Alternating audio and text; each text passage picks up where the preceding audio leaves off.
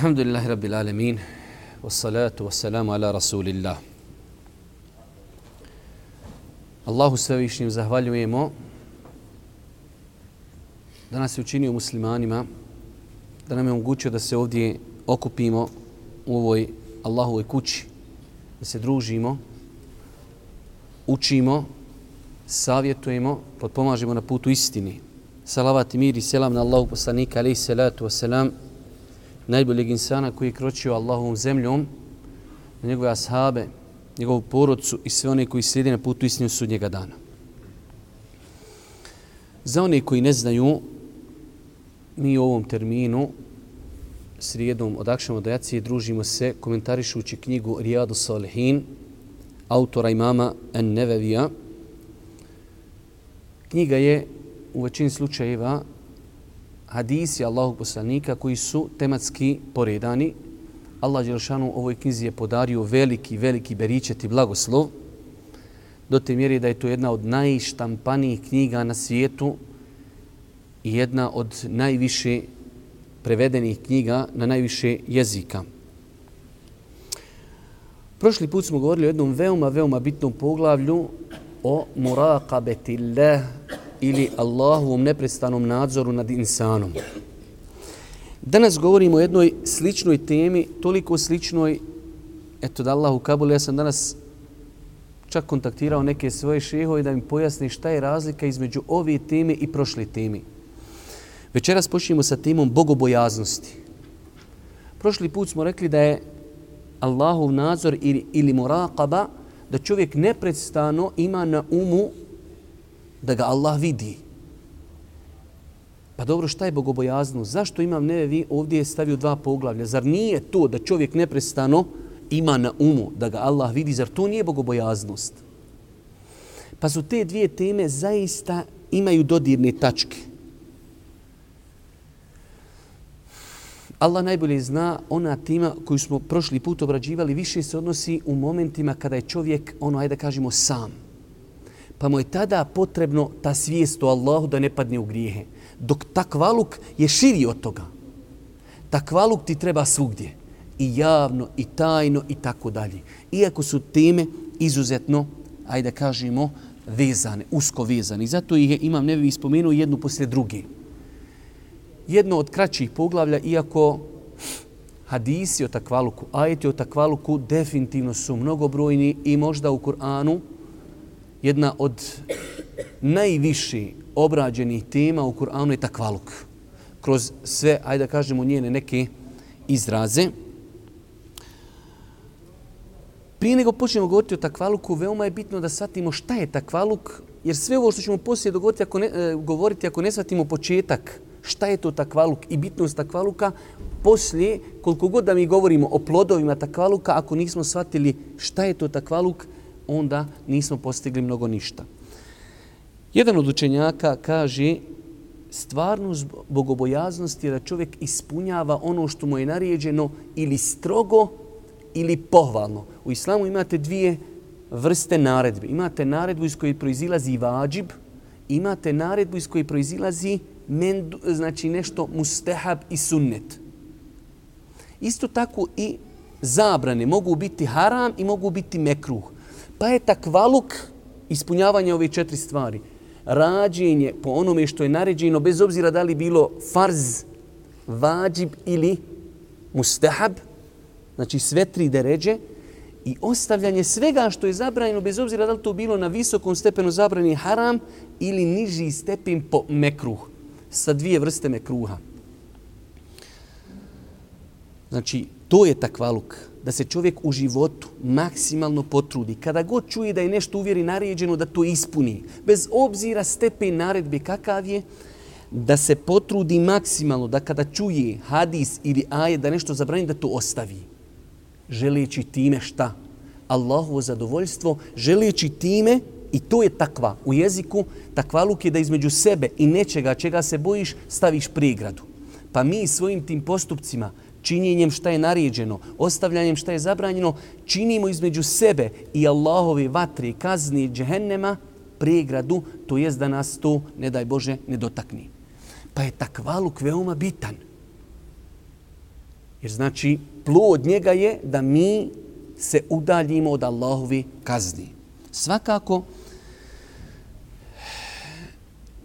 govorit ćemo o takvaluku kada i gdje nam je potreban. Kada su pitali Ebu Hureyru, a ta predaja je zabilježena od Omera, kaže, šta je to takvaluk? Gdje nam pojasni šta je takvaluk? Pa je kazao, kaže, a jesi li ikada išao putem na kojem ima trnja? Pa kaže, jesam. U to vrijeme se hodalo bez cipela, ljudi bosi. Danas i kad ima trnja, ti u cipelama bi mogao prići preko trnja. Pa kaže Ebu Hureyre tome koji pita, dobro, kada ne iđeš putem gdje ima trnja, šta uradiš? Pa kaže, uzmem svoju odjeću, malo zagrnem da bolje vidim i gledam, kaže, gdje ću stat. Kaže, to je takva. Da u životu svaki korak koji uradiš, gledaš gdje ćeš stat.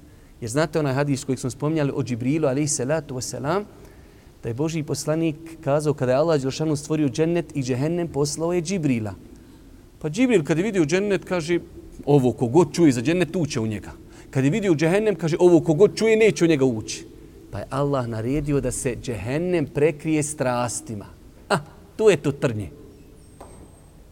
Pa danas ti kad imaš to trnje, to su filmovi, serije, Facebook, šejtanluci i ti sad ideš da dođeš do onog cilja. Pa je to stvarno zbog bogobojaznosti da čovjek zna svakog momenta kako kroči u životu, gdje su njegove stope. Ako uzmijete Kur'an iščitavati, imate jednu knjižicu prevedenu od šeha Usemina, a možete i vi, nažalost, nemamo navike i ja sam vam govorio. Kamo sreće da nam dođe čovjek Bosanac i kaže, on bi zadnji da dođe, a da sjedni najbliži. Teško. Da se učimo tome, da pokušamo mi nešto ummetu dati. Vi danas u arapskom svijetu imate hiljade, stotine seminarskih radova. Takvaluk u Kur'anu, ahlak u Kur'anu, post u Kur'anu, namaz u Kur'anu, seđda u Kur'anu, sadaka u Kur'anu. Mi to nemamo. Treba nam druženje s Kur'anom i da nam se javi sutra neko, evo ja sam izvadio sve ajete koji govori o sadaki i poredao sam im lijepo tematski. Da neko kaže ja sam izvadio sve ajete o postu i tako dalje. Pa imate znači uleme koja je uzimala sve ajete o bogobojaznosti i napravila od toga jednu knjižicu. Pa imate mnoge koristi spomenute u Kur'anu od bogobojaznosti. Mi ćemo spomenuti nekoliko, ako stignemo do 20, bit će hajr. Prva stvar, najveći cilj insanu u životu je šta? Postići Allahovo zadovoljstvo i da te Allah zavoli. Allah dželešanu na 3 mjesta i više u Kur'anu kaže inna Allahe yuhibbu at-tawwabin, inna Allahe yuhibbu al-muttaqin. Allah voli bogobojazni. Kad ne bi bilo drugog razloga, sutra kada vidiš neki haram, da se strpiš, da ga ne učiniš, osim zašto? Ja hoću da budem u onoj grupi tamo koji Allah voli. A blago ti se kad te Allah zavoli. Pa najveća korist od bogobojaznosti jeste da time čovjek ulazi u jednu veliku skupinu. Kad kažemo veliku, znači da je visoka, velik stepen, da te Allah voli. I zato znaj, kad se god strpiš na nekom grijehu, da ideš, da uđeš u tu skupinu, da te Allah dželešanuhu zavoli. Isto tako, hoćeš da te Allah pomogne.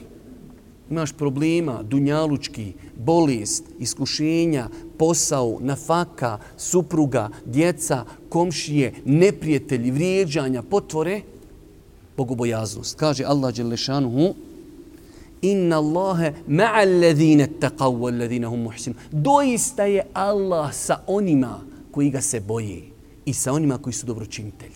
Pa hoćeš da bude Allah na tvojoj strani, ovo ti je najkraći put. Budi bogobojazan.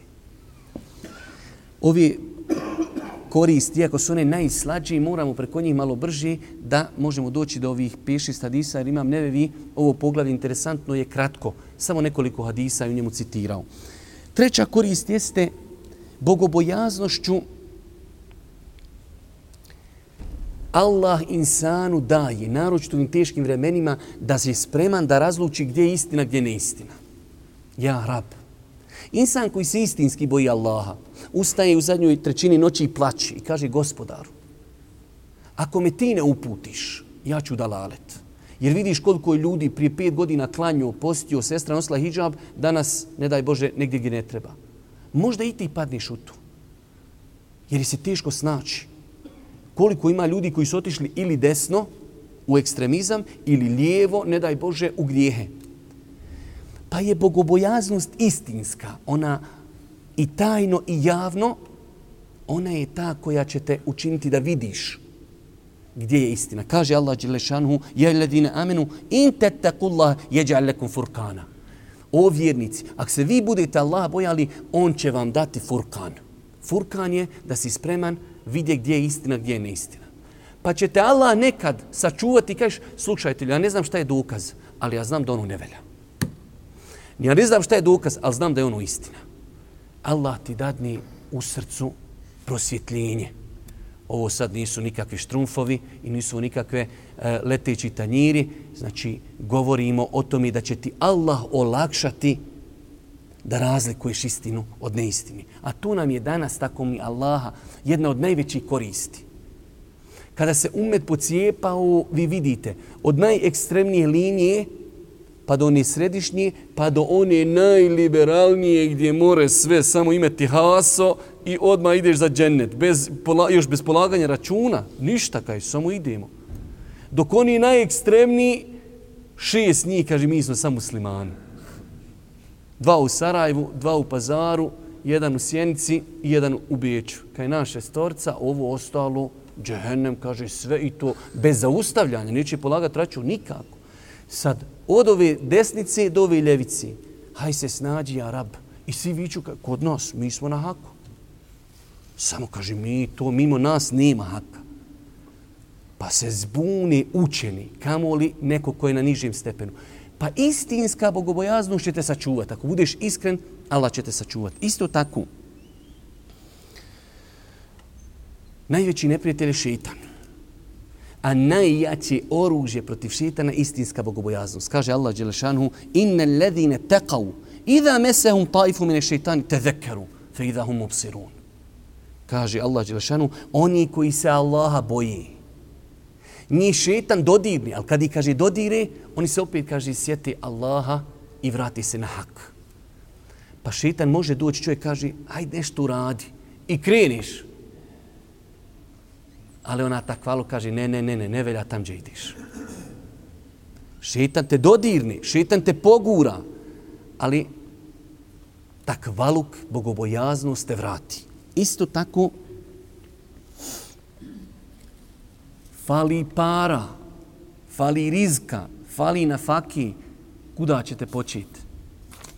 U nas uvijek idemo obrnuto. Nama kad fali para, gdje mogu nešto od islama zavrniti, ne bi li se povećala nafaka.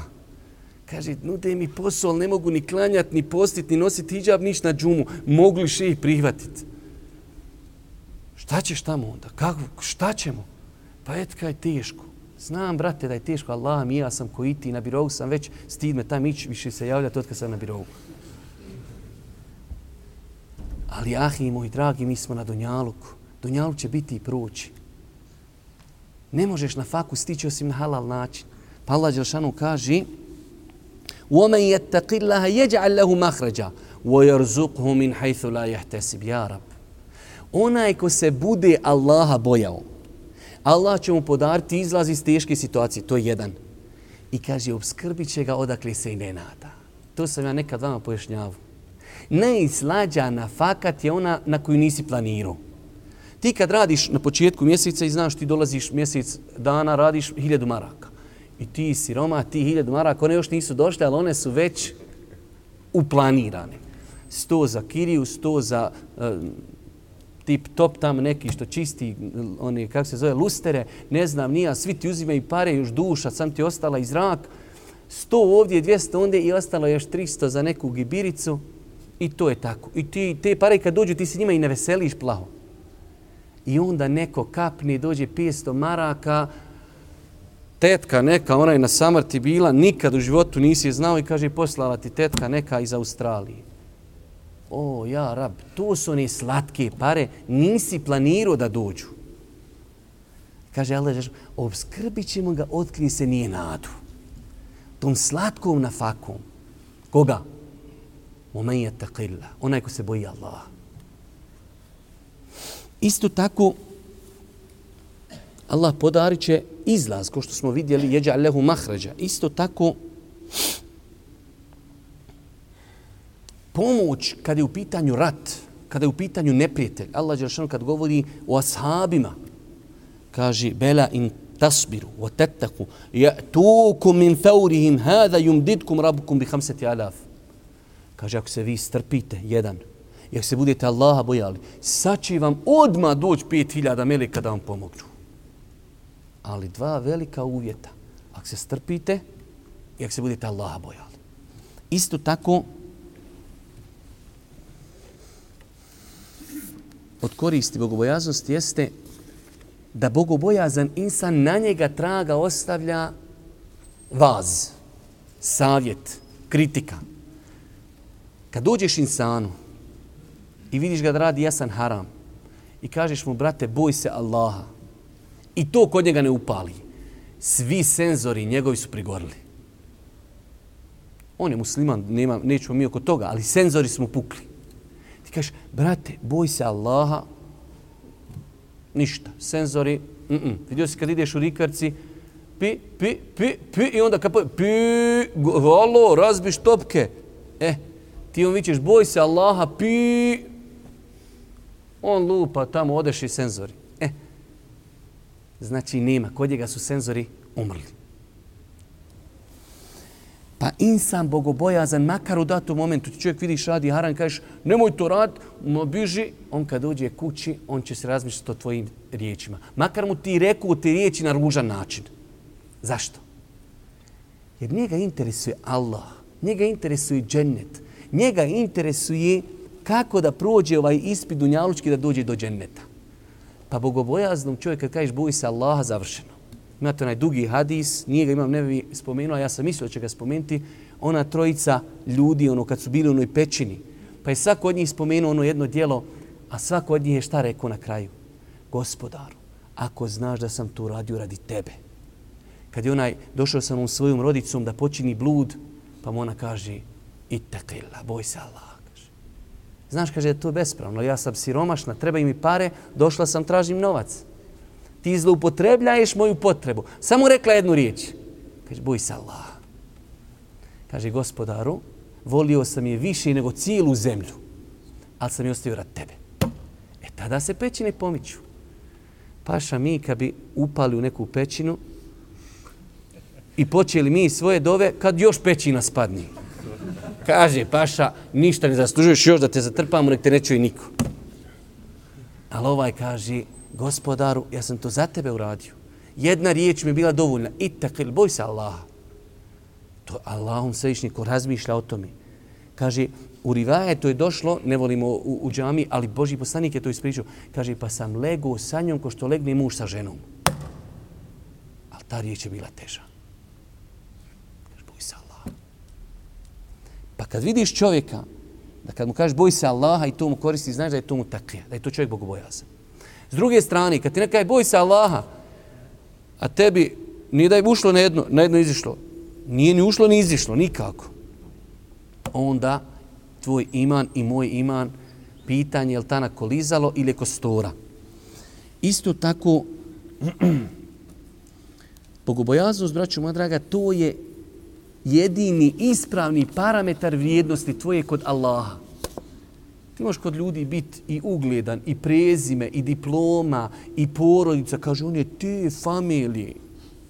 On je završio tu školu, on ima toliko para i sve. Kod Allaha, inne akramakum inda Allahi etqakum. Kod Allaha su najbolji i najbogobojazni. Pa je to pravi parametar vrednovanja ljudi kod Allaha. Kod nas, pošto je to u pitanju srce, mi ne znamo. Ali kod Allaha možeš biti najbolji. I o tome smo govorili prošli put. Isto tako,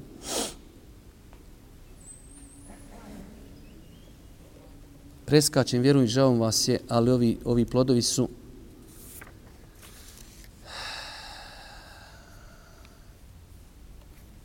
Allah Allah dželešanu će bogobojaznom insanu olakšati sticanje znanja.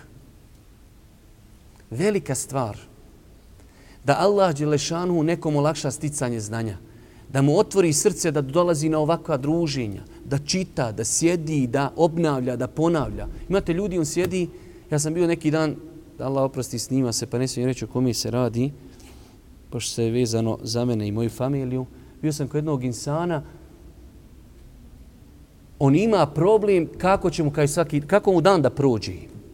Toliko mu dosadno da on sjedi i cijeli dan razmišlja šta bi mogu uraditi da mi dan prođe. Ja, rab, rekao da meni prodaj taj vakt. Ja da mi je da ikako se more klonirati, ja bi se klonirao u 16 primjeraka. I opet ne moraš stići sve. Pa kad Allah pazi, imate ljudi slobodni. Imate ljudi noćni čuvar, portir. I on cijeli dan sjedi i šuti. Da njemu padne na pamet da uzme tesbih i da subhana. Pa ne, to je za njega kakav Kolumbo, kakva Amerika. Da on uzme svaki dan po neku knjižicu da pročita. Allah mu nije otvorio srce. Allah nekom otvori srce, pa vidite, svakako ovo nije naučni neki skup, ali vidjeli ste naši braći, imate ljudi iz Mostara dođu kod Šejh Safeta na predavanje. Redovno. Ljudi iz Kaknja, ljudi iz Zenci. Da ne govorim ovdje iz Sarajeva. Zašto? Allah mu otvorio srce. Allah najbolje zna zbog čega. Ali jedan od razloga može biti bogobojaznost. Kaže Allah dželešanu: "Wattaqu Allaha wa yu'allimukum Allah." Vi se bojite Allaha, pa će vas Allah podučiti, pa će vam Allah otvoriti srce da idete tim putem. I zadnja stvar, najveća stvar, prvo počeli smo sa ljubavlju Allaha, a zadnja sa džennetom. Hoćeš u džennet kao najskuplju stvar koju insan može zamisliti, džennet. Kaže Allah dželešanu u suri Ali Imran, i poznati ajet: وَسَارِيُوا إِلَى مَغْفِرَةٍ مِنْ رَبِّكُمْ وَجَنَّةٍ عَرْضُهَا السَّمَاوَاتُ وَالْأَرْضُ أُعِدَّتْ لِلْمُتَّقِينَ. Požurite, trčite, natječite se. Šta da postignete? وَسَارِيُوا إِلَى مَغْفِرَةٍ مِنْ رَبِّكُمْ. Požurite da postignete Allahov oprost. I požurite, trčite ka džennetu koji je pripremljen kome? لِلْمُتَّقِينَ, bogobojazni. Allah dželešanu pripremio džennet za bogobojazne. Hoćeš džennet, hoćeš Allahovu ljubav, hoćeš beričet, hoćeš olakšanje, hoćeš rizk, hoćeš nafaku, samo se drži bogobojaznosti. Dobro, da se vratimo našim poglavlju. Imam Nevevi rahmetullahi alihi citirao nekoliko ajeta, rekli smo takav je njegov princip, da uvijek na početku pogleda spomeni nekoliko ajeta i onda mnogo više hadisa. Pa kaže: "O vi koji vjerujete, bojte se Allaha onako kako ga se treba bojati. Bojte se Allaha onako, bojte se Allaha istinski." Ovdje je došla ova klauzula istinski. "Ittaqullaha haqqa tuqatih." Danas čitavam tefsire oko ovog ajeta. Poslije je došao drugi ajet koji citira Imam Nevevi ciljano, da Allah dželešanu kaže: "Fattaqullaha mastata'tum." Bojte se Allaha koliko možete. Pa kako uklopiti sad ova dva ajeta? U jednom ajetu Allah dželešanu kaže: "Bojte se Allaha istinskom bogobojaznošću." Navode mu fesiri da su ashabi, kad je ovaj ajet objavljen, toliko stajali u namazu da su im noge pucale. Toliko su bili na seždi da su im čela, znači, ispucala od stajanja, znači koliko je dugo im čelo bilo na seždi, da su im čela, znači, ispucala. Noge otekle. Pa im je bilo to teško, jer su shvatili da je to istinska bogobojaznost. Paša, počeće ljudi slušati tebe, tam i tu tvoju kantu, a mene neće više slušati. Pa je Allah nakon toga objavio, kaže: "Fattaqullaha mastata'tum." Bojte se Allaha koliko možete. Imate jedno veliko pravilo u hadisu koji Božji poslanik poslije kaže: "Ma nehejtukum anhu fajtanibuhu, wa ma amartukum bihi fa'tu bihi mastata'tum." U islamu imate dvije stvari. Ili ti islam nešto zabranjuje, ili ti nešto naređuje. Zabranu svako može ostaviti u svakom slučaju. A naređeno ne možeš činiti osim, znači ljudi se pazite, imate ljudi bolestan. On mora klanjati, ali će on klanjati sjedički. Ti njemu kaže: "Aj paša, klanjati stoji." Ne može, možda čovjek nema nogu. Pa ono što je naređeno radiš koliko možeš. A ono što je kaže čovjek ne mogu ostaviti alkohol. Možemo, svi možemo ostaviti alkohol. Pa je znači poglavlje zabrana apsolutno. Nema hoću, neću, mogu, ne mogu. Moraš. A naredbe koliko možeš. E sad, i to koliko možeš se vraća šta? Na iskrenost. Naša vjera je sva u iskrenosti zasnovana. Ne možeš ti danas dođeš, ulazi ljudi i imaš onaj detektor što imaju ovi dole security, imaš abdest, ulazi, bez abdesta. Paša, vjera je, klanjamo. Ko ima abdest, ko nema, tu između tebe i Allaha. Isto to. Boj se Allah koliko možeš. Allah zna koliko ti možeš. Malo te boli noga, kaže, sjedički na stolci. A posle toga termin fudbala letaš koga za Allah. Vaša slago si. Ali čovjek kaže, stvarno boli me noga, ja ne mogu, ja ako budem staju u namazu na nozi, ja neću da šta klanjam. Ja cijelo vrijeme razmišljam o tom, sjedi paša, šerijat od tebe neće to, šerijat to će tvoje srce. Ali to se može sam precizirati čime? Bogobojaznošću. Pa je sva vjera zasnovana na povjerenju. U po dana musliman kaže, ja postim. Postiš paša, nemamo mi potrebe da nos detektora da im postiš. Pa znači, braćo moja draga, ovaj ajet je došao kao pojašnjenje onog prvog ajeta. Bojte se Allaha istinski, to jest koliko možete. A Allah zna koliko ti možeš. I nema potrebe da se pravdaš ikomi. Nakon toga nam Imam Nevevi citira još neke ajete koji smo mi citirali vamo, pa ćemo ih preskočiti.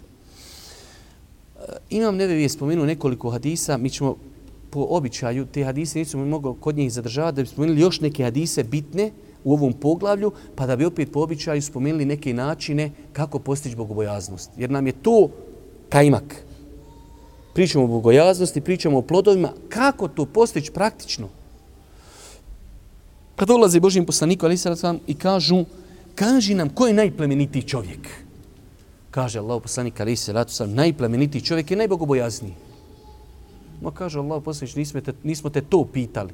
Pa onda ide do kraja hadis, ja vam ga neću citirati, ko hoće nek čita Rijadu Salihin, ali ovdje poenta kažu Božijim poslaniku, ko je najplemenitiji? Kaže, najplemenitiji je najbogobojazniji. Iako ima ovdje jedna fina stvar u ovom hadisu, pa kad je Božji poslanik kaže, mislio sam da to pitate, ma ne pitamo, kaže o tome. Pa kaže, najplemenitiji insan, najplemenitija loza insana Jusuf, alejhi selam. Ma kaj ne pitamo ni o tome.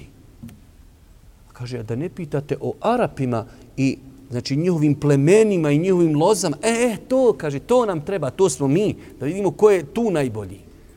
Kaže Božji poslanik, najbolji u predislamsku dobu su najbolji u islamu.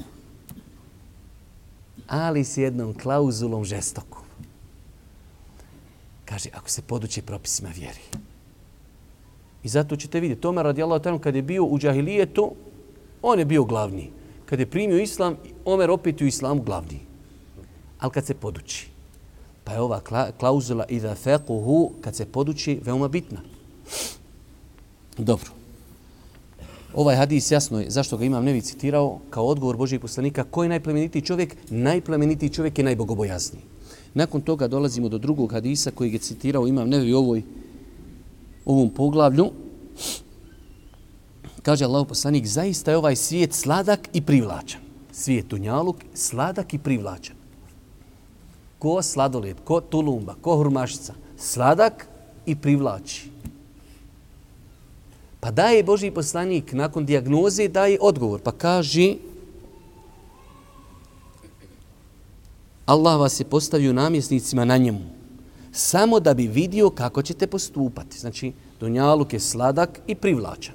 Vas je Allah stavio kao namjesnike na zemlji da vidi kako ćete se ponašati. Slatko, hoćete svako slatko uzimat? Pa kaže, zato se čuvajte dunjaluka i čuvajte se žena. Dijagnoza. Danas pogledajte, možda preko 80% problema u ummetu i problema u društvu dolazi iz ova dva sektora, iz dva pravca. Ili čovjek polupo lonče sa dunjalukom, pa zinu na dunjaluk i samo su bitne nule bez obzira kako ga stiče, ili mu je problem sa ženama. Evo, pokušajte sebe testirati ili nekog iz komšiluka koga dobro znate. U jednoj od ove dvije kategorije sigurno kiksu. Ili mu je problem dunjaluk, kaj nemam vremena klanjati, što? Trči. Nemam vremena posti, što? Trči. Nemam vremena nahać, što? Trči za dunjalukom. Ili je problem, kaže, on je tanak tu, kad su pitanje žene, kaj nema. On je tu, razumiješ, mala maca. Ili tu pada, ili pada ovdje.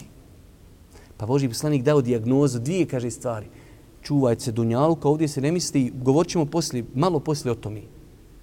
Ne znači biti bogobojazan, bježati od dunjaluka, nikako. Jer vidiš šta kaže Božji poslanik, to je negirao ljudima. Možeš biti milijardir, a biti bogobojazan. Pa i neispravno shvatanje vjere, dobar vjernik siromašan, moraš biti siromašan. Jok, neispravno, tako mi Allah. Možeš biti milijardir. Buharin babo u to vrijeme ostavio svom sinu Buhari milion srebrenjaka. Milion. Da su po marku, milion maraka mu ostavio. U to vrijeme. A kaže, garantujem da u mom imetku nema ni jedan srebrenjak da je sumljiv, nije da je haram. Nema ni jedan sumljiv.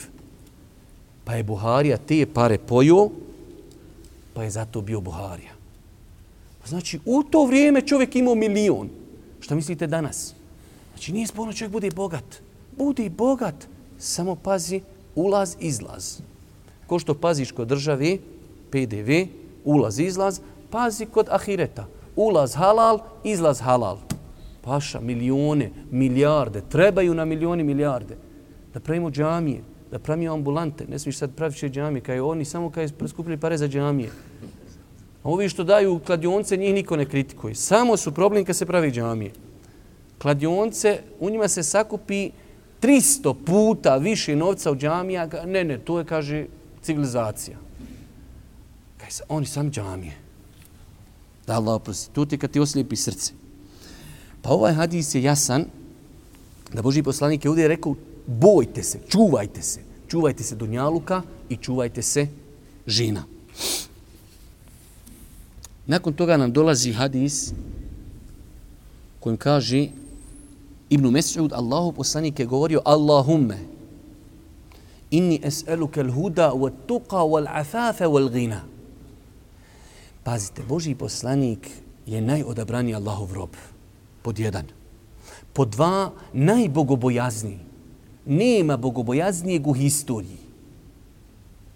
I on opet kaže, o gospodaru, daj mi uputu. Ja rab. Inni es'eluke l-huda, daj mi uputu. Wa tuqa, daj mi bogobojaznost. Učini me da sam bogobojazan. Ja rab. Šta mi trebamo naučiti iz toga? Ako je poslanik kao najbogobojazniji dovio da mu Allah da bogobojaznost, šta mi onda trebamo? Allahumma inni es'eluke l-huda, wa tuqa, wal afafe. Daj mi čednost. Daj mi da sam čedan. Wal afafe, wal ghina. Ova riječ ghina se može prevoditi na više načina. Daj mi da budem bogat, daj mi da budem zadovoljan, daj mi da budem neovisan od ljudi. Ali nama pojenta da je poslanik alejhi selam dovio Allahu daj mi bogobojaznost. Pa kad spustite svoje čelo na seždu, od najbitnijih stvari koje možete tražiti jeste gospodar mi džennet, gospodaru učvrsti me na putu istine i gospodaru daj mi bogobojaznost. Pa nemojte to na bosanskom. Ne morate, ako ne možete zaboraviti to na arapskom, ako ne možete zaboraviti, na bosanskom. Gospodaru čini da budem bogobojazan. Ali nemoj da budete u koliziji. Kad čovjek nešto traži od Allaha, onda se treba maksimalno potruditi. Gospodaru, noćas plaćeš, daj da budem bogobojazan i ustaneš na sabah i odmah satelitski. Kaj nisam sinoć prigledao seriju, sad je u 7 repriza da i prigledam sad. A sad malo prije kao plaku vičeš daj da budem bogobojazan. Ko dođeš, upišeš fakultet, gospodar, olakšaj mi ispite, gospodar, olakšaj mi ispite i knjige nikad ne učiš i sutra na ispit. Kaj dovio sam cijelu noć dovim. Na ispit, paša, ne znaš bijeknut, kaj voz kući, jedinca. Ja, Rabka, ja dovio. On cijelu noć plaći. Paša, nisi trebao cijelu noć plaći. 3 minute doviš, ostalo uči, to ti je rješenje. 3 minute treba doviti, gospodaru, olakšaj mi, da ne budem, da se ne zbunim na ispitu i tako, okej. A nakon toga učiš. Tako i takvaluk. Daj mi takvaluk, a svaki dan sam brojiš zahtjeve frendica. Kaj danas sam 15 frendica novi dobio. Sutra 25, jučer 16, a najveći gospodaru bogoboja, daj da budem bogoboja. Ma to te frendice te neće u džennet gurat. Vidio šta poslanik kaže, čuvaj se žena. Pa je tu ispravno shvatanje dovi. Nakon toga dolazimo do jednog hadisa koji je djelimično indirektno spomenut u ovom poglavlju, ali ću vam spomenuti nekoliko koristi nevezano za to. Kaže Allahu poslanik alejhi salatu vesselam, ko se zakune da će nešto uraditi? Zakletve. Svi imamo sa tim problema i uvijek ljudi zovu šta ću, zakleo sam se, prekršio sam, šta ću dalje. Ko se zakune da će nešto uraditi, pa vidi nešto bogobojazni. Ovo je pojenta. Zašto imam Nevi ovaj hadis citiru? Iako u mnogim drugim predajama, ovaj predaj kod muslima, u drugim predajama je došlo pa vidi nešto bolje. Ali ovdje je došla baš isto takva. Etka minhu. Zakleo se, čovjek kaže, neću otići svojoj familiji nikad više i zaklijete se Allahom. I onda kad se ohladi, stani malo na led, stavi kocku leda na glavu, kaj to be jarabi, pa posjećivanje rodbine je vađib. Ja sam se pogrešno zakleo. Ali šta ću sad? Ja sam sad pod zakljetvom. Jer otići njima je bogobojaznije. Bolje nek da ostaneš na svoju zakljetvu. Pa kaže Božji poslanik, vraćam se da vam se ne zapetlja hadis. Ko se zakune da će nešto uraditi, pa vidi nešto bogobojaznije od toga, neka, kaže, prekrši svoju zakljetvu i neka se iskupi za prekršenje. Nekoliko napomena. Kada je u pitanju zakljetva, braću moja, da vi ste to vjerovatno radili sa Šejh Safetom, ali koji svako drugo znanje, to se veoma brzo zaboravlja. Čovjek ako se zaklijete za nešto u budućnosti, zakletva bila validna, mora biti za budućnost. Ne možeš reći, zaklinjem se Allahom što sam ovo nešto radio. To ne pije vode. Da bi se zakleo, mora biti za budućnost. Zaklinjem se da neću u budućnosti. Da to uradiš svjesno, da nisi pod prisilom, ni da ti je to izletilo.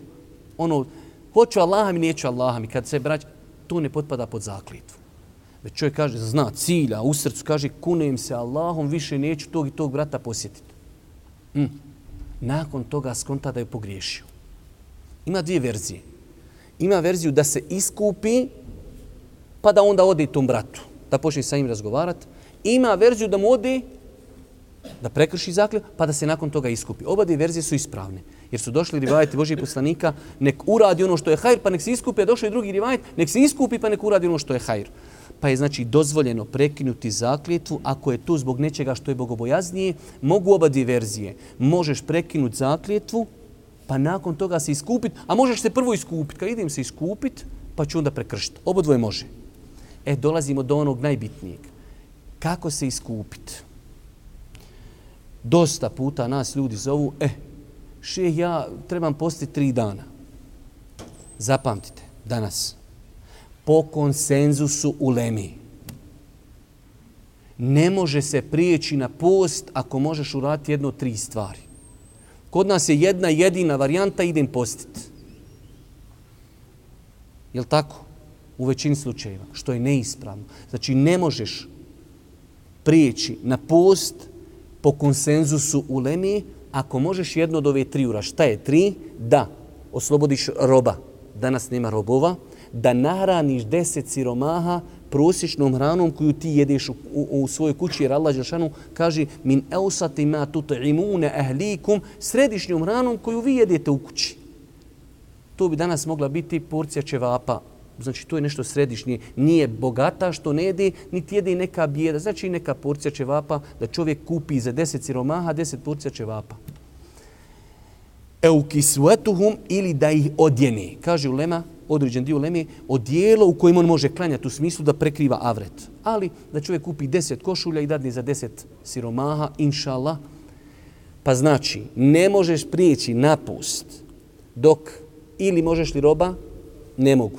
Imaš li para za 10 siromaha, to je 10 porcija ćevapa, otprilike možda 50-60 maraka, kaže nemam marki, ok. Možeš li 10 košulja ili 10 majica ili ne mogu. tek tada se prelazi na post 3 dana. Dobro. Ovaj hadis Imam Nevevi spomenuo zašto? Spomenuo zbog one klauzule. Kada se neko od vas zakune pa vidi nešto što je bogobojaznije. Tako da znači u islamu je dopušteno se čovjek zaklijete i vidi da njegova zakletva šteti mu, da nešto ima, da je pogriješio što je se zaklinju, ima pravo da se iskupi na jedan od sljedećih načina. Dobro. I zadnji hadis koji je citirao Imam Nevevi u ovom poglavlju jeste da je Allahu poslanik kada je držao hudbu na oprosnom hadžu kazao: o Allahovi robovi, bojte se Allaha. Time je počeo. Pa je onda rekao: propisane namaze obavljajte, postite mjesec Ramazana, dajte zekijat, pokoravajte se vašim pretpostavljenim, ući ćete u džennet vašeg gospodara. Ali je počeo prvu stvar koju je rekao: o robovi, bojte se Allaha, namaz obavljajte, postite, zekijat dajte, ući ćete u džennet svoga gospodara. To su hadisi koji Imam Nevevi spomenuo u ovom poglavlju. Koliko nam je ostalo do kraja tarke? Dobro, ja ću još spomenuti nekoliko hadisa koji su veoma bitni nam da bi dobili potpunu predstavu šta je bogobojaznost, a Imam Nevevi to nije spomenuo. Bogobojaznost se, braćo moja draga, rekli smo širok dijapazon. Kaže Allah poslanik u hadisu Ebu Zerra: boj se Allaha ma gdje bio. Pa znači bogobojaznost je nešto što je svugdje i prema svemu. Pa primjera radi. Kad je one prilike Allah poslanik ušao u onaj bostan, ušao je u baštu, pa je vidio onu mršavu devu. Pa je deva kad je vidjela Muhammeda alejhi selam počela je da plače i da stenji, da ruči. Pa je došao Božji poslanik, stavio svoju ruku na nju pa je prestala i plakati i ručati. Pa kaže Allah poslanik alejhi selam: ko je vlasnik ove devi? Pa je došao jedan ensarija, momak, kaže Allah poslaniče: moja je deva. Kaže: boj se Allaha u pogledu ove životinje koju ti je Allah dao u emanet. Sad mi je se žalila na tebe da je pretovaraš i da je gladno držiš. Pa se bogobojaznost nije bogobojaznost samo u džamiji. Bogobojaznost je prema životinjama. Ste vidjeli? Božji poslanik kaže: žena je ušla u džehennem zbog mački. Jer nije ispunila ovaj moment bogobojaznost prema mački. Zatvorila je, kaže, niti je nahranila, niti je pustila da, kaže, sama sebi traži hranu. Pa je ulema iz ovog hadisa uzela da je dozvoljeno imati kućnog ljubimca ako ćeš ga nahraniti. Pa znači u islamu se bogobojaznost ogleda gdje? I prema životinjama. Ako se ogleda prema životinjama, šta mislite onda kako se ogleda prema muslimanima kada se međusobno, hajde da kažemo, sarađuju i kada međusobno živi? Isto tako,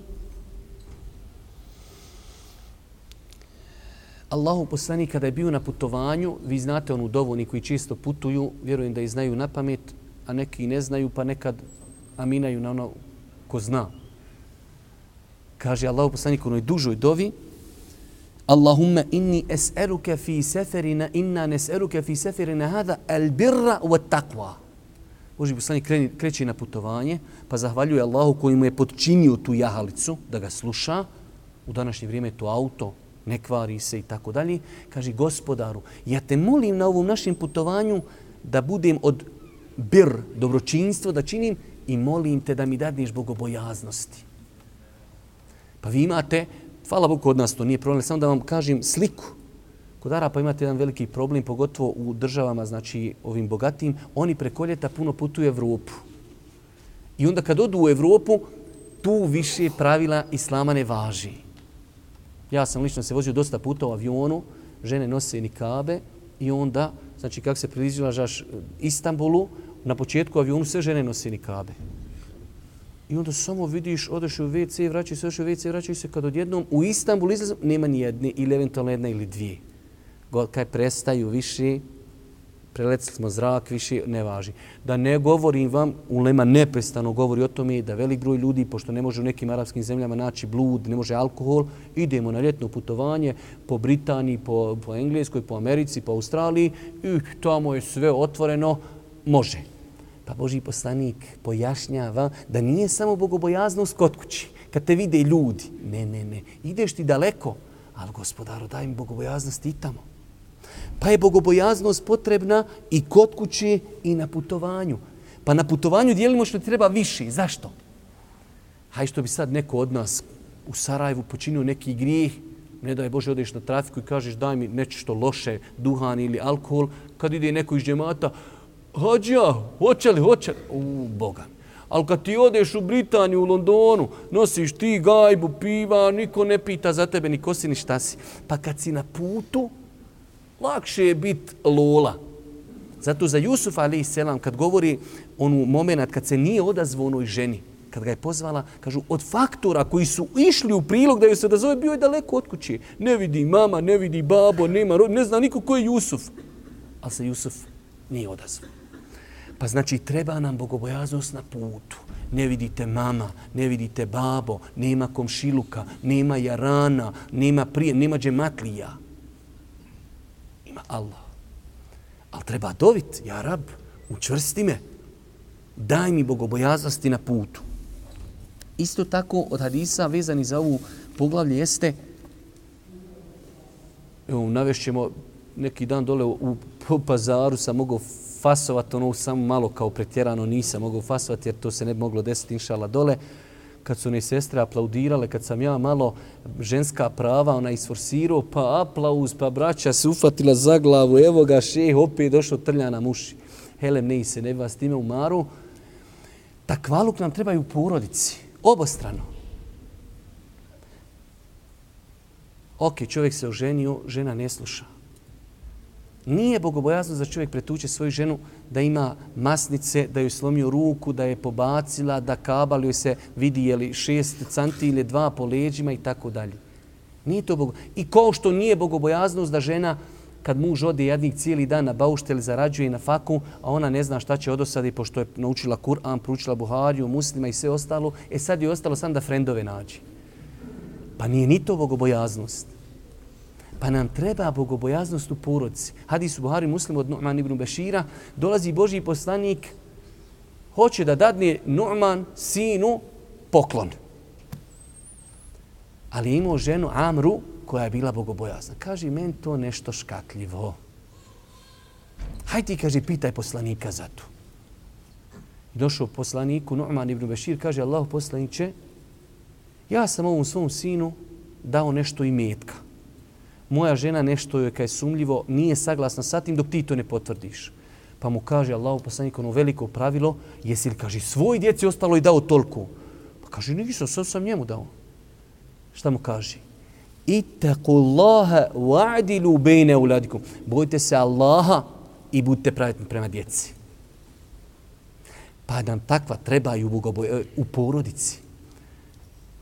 Koliko hoćete, uzmite sad vaše mame i babe i upitajte, ako vam je babo i mama imali više braći i sestara, pa i pitate ko je dedi bio najdražiji. Oj, pa kaj Haso, njega je babo najviše volio, njemu je najviše davo, njemu svidio zemlju, njemu. Mi ostali smo vas da bili po strani. Vjerujte, nema skoro porodice da nije bio taj problem prisutan.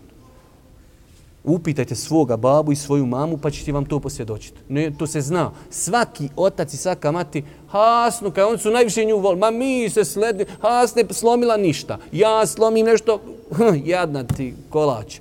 Ima da se odere kajš od tebe. Hasne zjanila ništa. Ja zjanio fasidka. I tako. Pa je to nepravda. Ali Božji poslanik kaže, a bi li volio da ti svi isto čini dobročinstvo? Kaže, bi. Tako i ti budi pravedan. Ti hoćeš da jednom dajem, jednom ne dajem, ali sutra da mi isto čini dobročinstvo. Neće, Boga mi. Ovaj kaže, pa njemu si dao, nek ti on i radi. Ljudsko srce takvo. Pa nam treba takvaluka u porodici. Naročito danas. Volio bi da nije tako mi Allaha tako. Ali su porodice prepune zulma. Prepune nepravdi. Prepune nepravdi od oca prema supruzi, od oca prema djeci, od žene prema mužu, od djece prema roditeljima. Kad bi samo djeca, ja bih volio da mi je neki metod, da mi je doći do ljudskih srca te naše djece i naše omladine, da im pokušam samo dokazati koliko njih njihovi roditelji voli. Ali to nešto danas postalo nemoguće. Da djeci da kažeš, bolan koliko te babo voli. Pa zar može da uradiš nešto što će se babo sutra stiti i izići na ulicu? Ali kakvi? To je koprena neopisiva u današnje vrijeme. Isto tako, ima onaj duži hadis, kad su na trojica sahaba došla Božijem poslaniku, pa kažu ženama Božijeg poslanika, kakav je poslanik, kako on živi? Pa kažu žene, posti toliko i toliko i klanjat. Kažu, ako je to poslanik, gdje smo mi, halo? On je bolji od nas, toliko radi. Mi trebamo viši. Pa jedan kaže, ja se neću nikad ženiti. Da mi žena ne smije u životu, sam ibadet. Jedan kaže, ja ću postiti neprestano. Jedan kaže, neću jesti meso, u smislu, ostavit ću dunjaluk. Pa i Božji poslanik pozvu, kaže, jeste li vas trojica to rekli? Prvo da provjeri, u nas nema provjeravanja. U nas odmah, rafalno, gruhaj.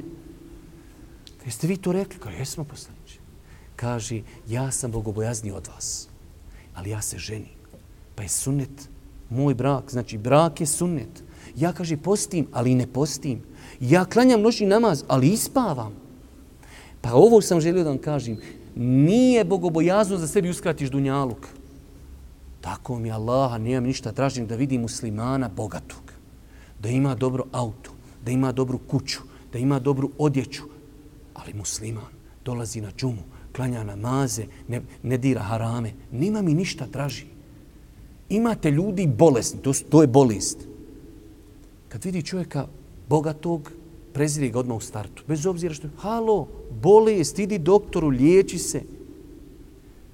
Samo kad je neke bijeda, nek prosi, to je dobar. Da mu čitav život Sergije sakupljamo. Da čitav život plaći. To je dobar. Kad je musliman čovjek, nikad nema ništa. Pa je to neispravno rezonovanje vjeri. Poslanik kaže, halo, nije to, ko odustane i kaže, od mog sunneta meni ne pripada. Šta bi vam sve imao pričati, Arab? Evo, vidite, Tarik je kriv, vjerujte. Kaže Božji poslanik u zadnji hadis i prelazimo na nas kako postići i to je to.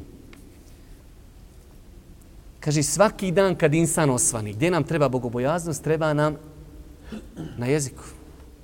Kaže, svaki dan kad insan, svaki dan osvani, kaže, svi organi ljudski, ekstremiteti, govori jeziku.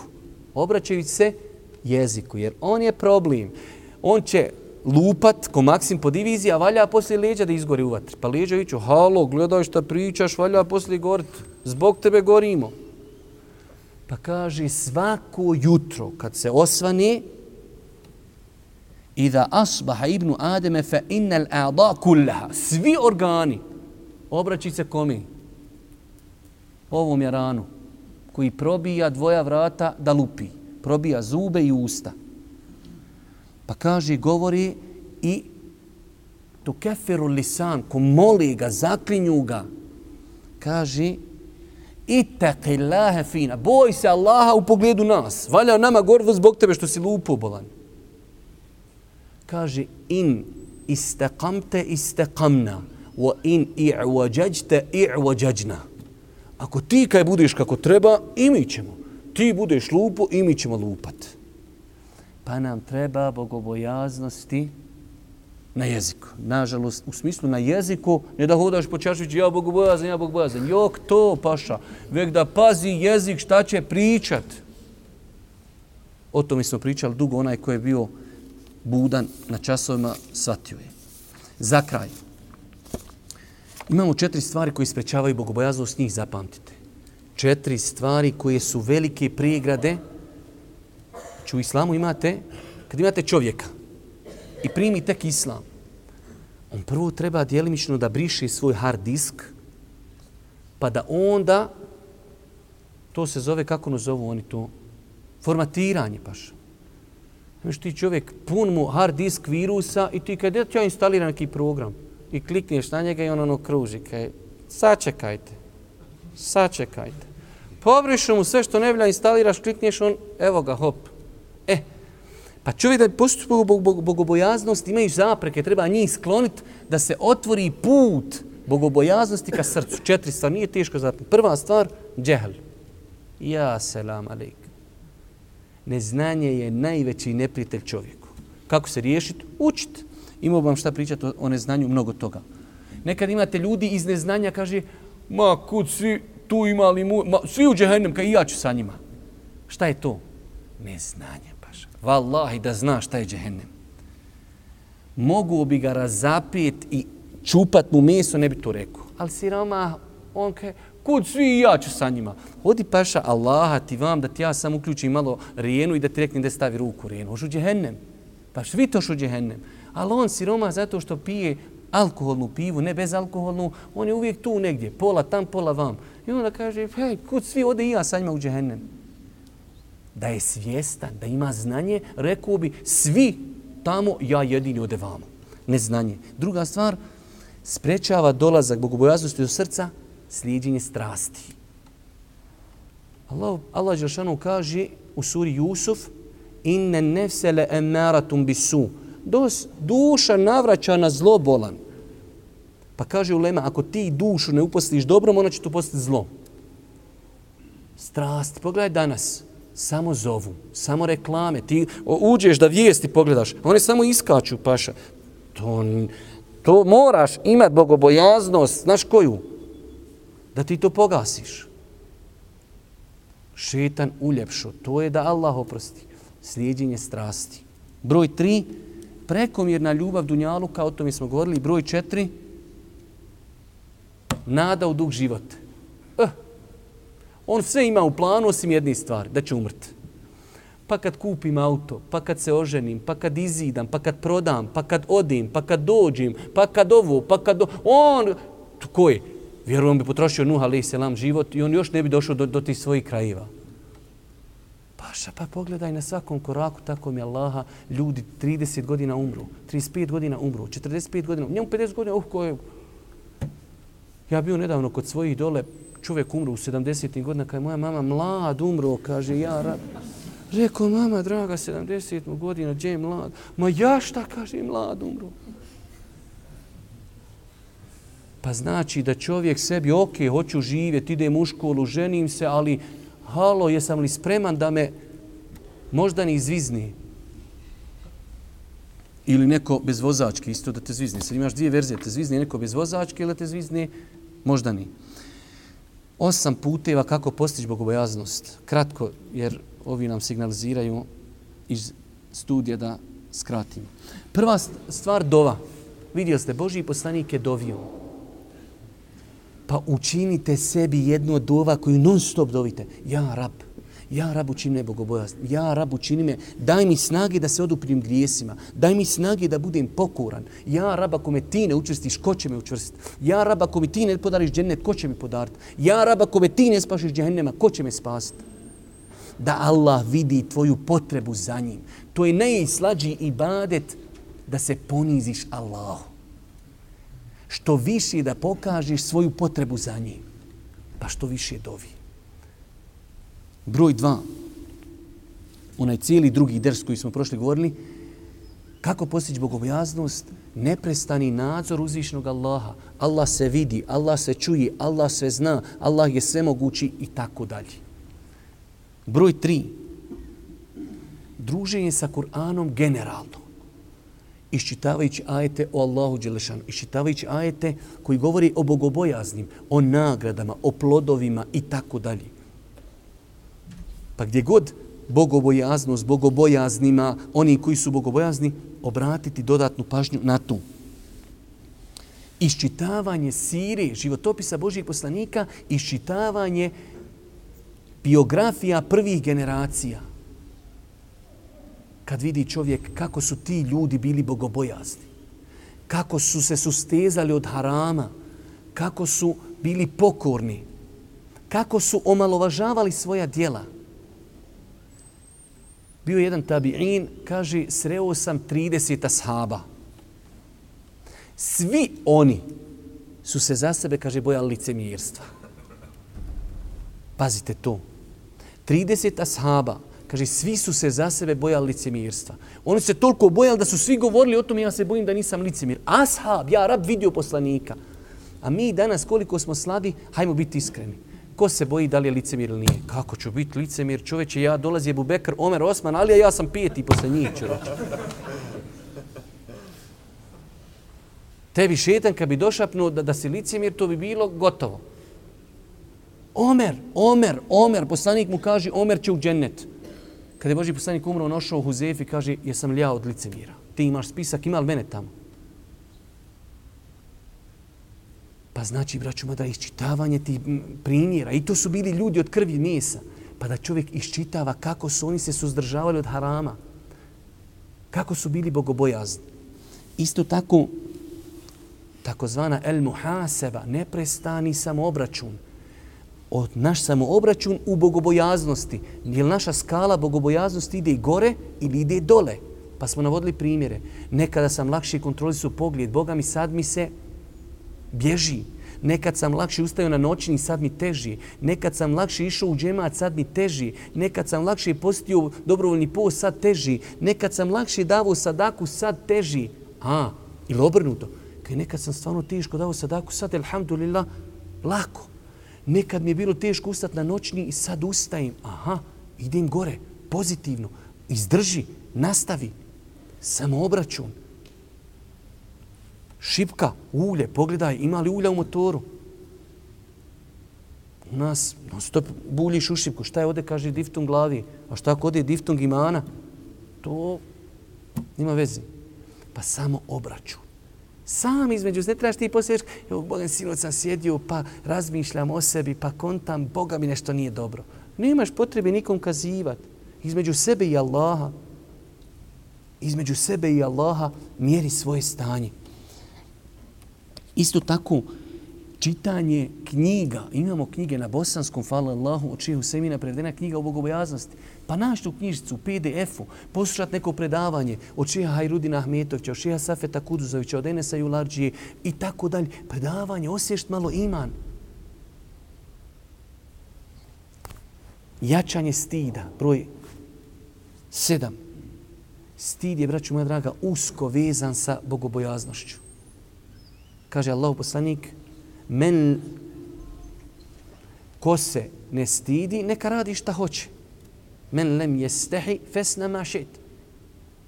Ako se, kaže, ne stidiš, radi šta hoćeš. Ne u smislu ti je odobreno, već onaj ko se ne stidi, radi će šta hoće. Pa jačanjem stida čovjek jača bogobojaznost.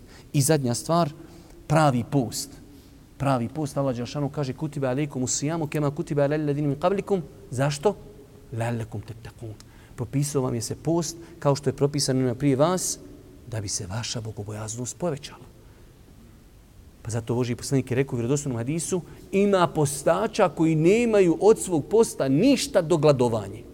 Tu, post, pravi post je da posti oči, posti usta, posti uši, posti ekstremiteti i na taj način čovjek jača bogobojaznost. Molim Allah dželešanu da nas učini od onih koji su bogobojazni.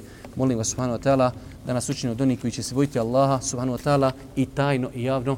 Molim ga subhanahu wa ta'ala da nam bude milosti na sudnjem danu i na kraju subhaneke Allahumma wa bihamdike, ešhedu an la ilaha illa anta, astaghfiruke wa atubu ilejk.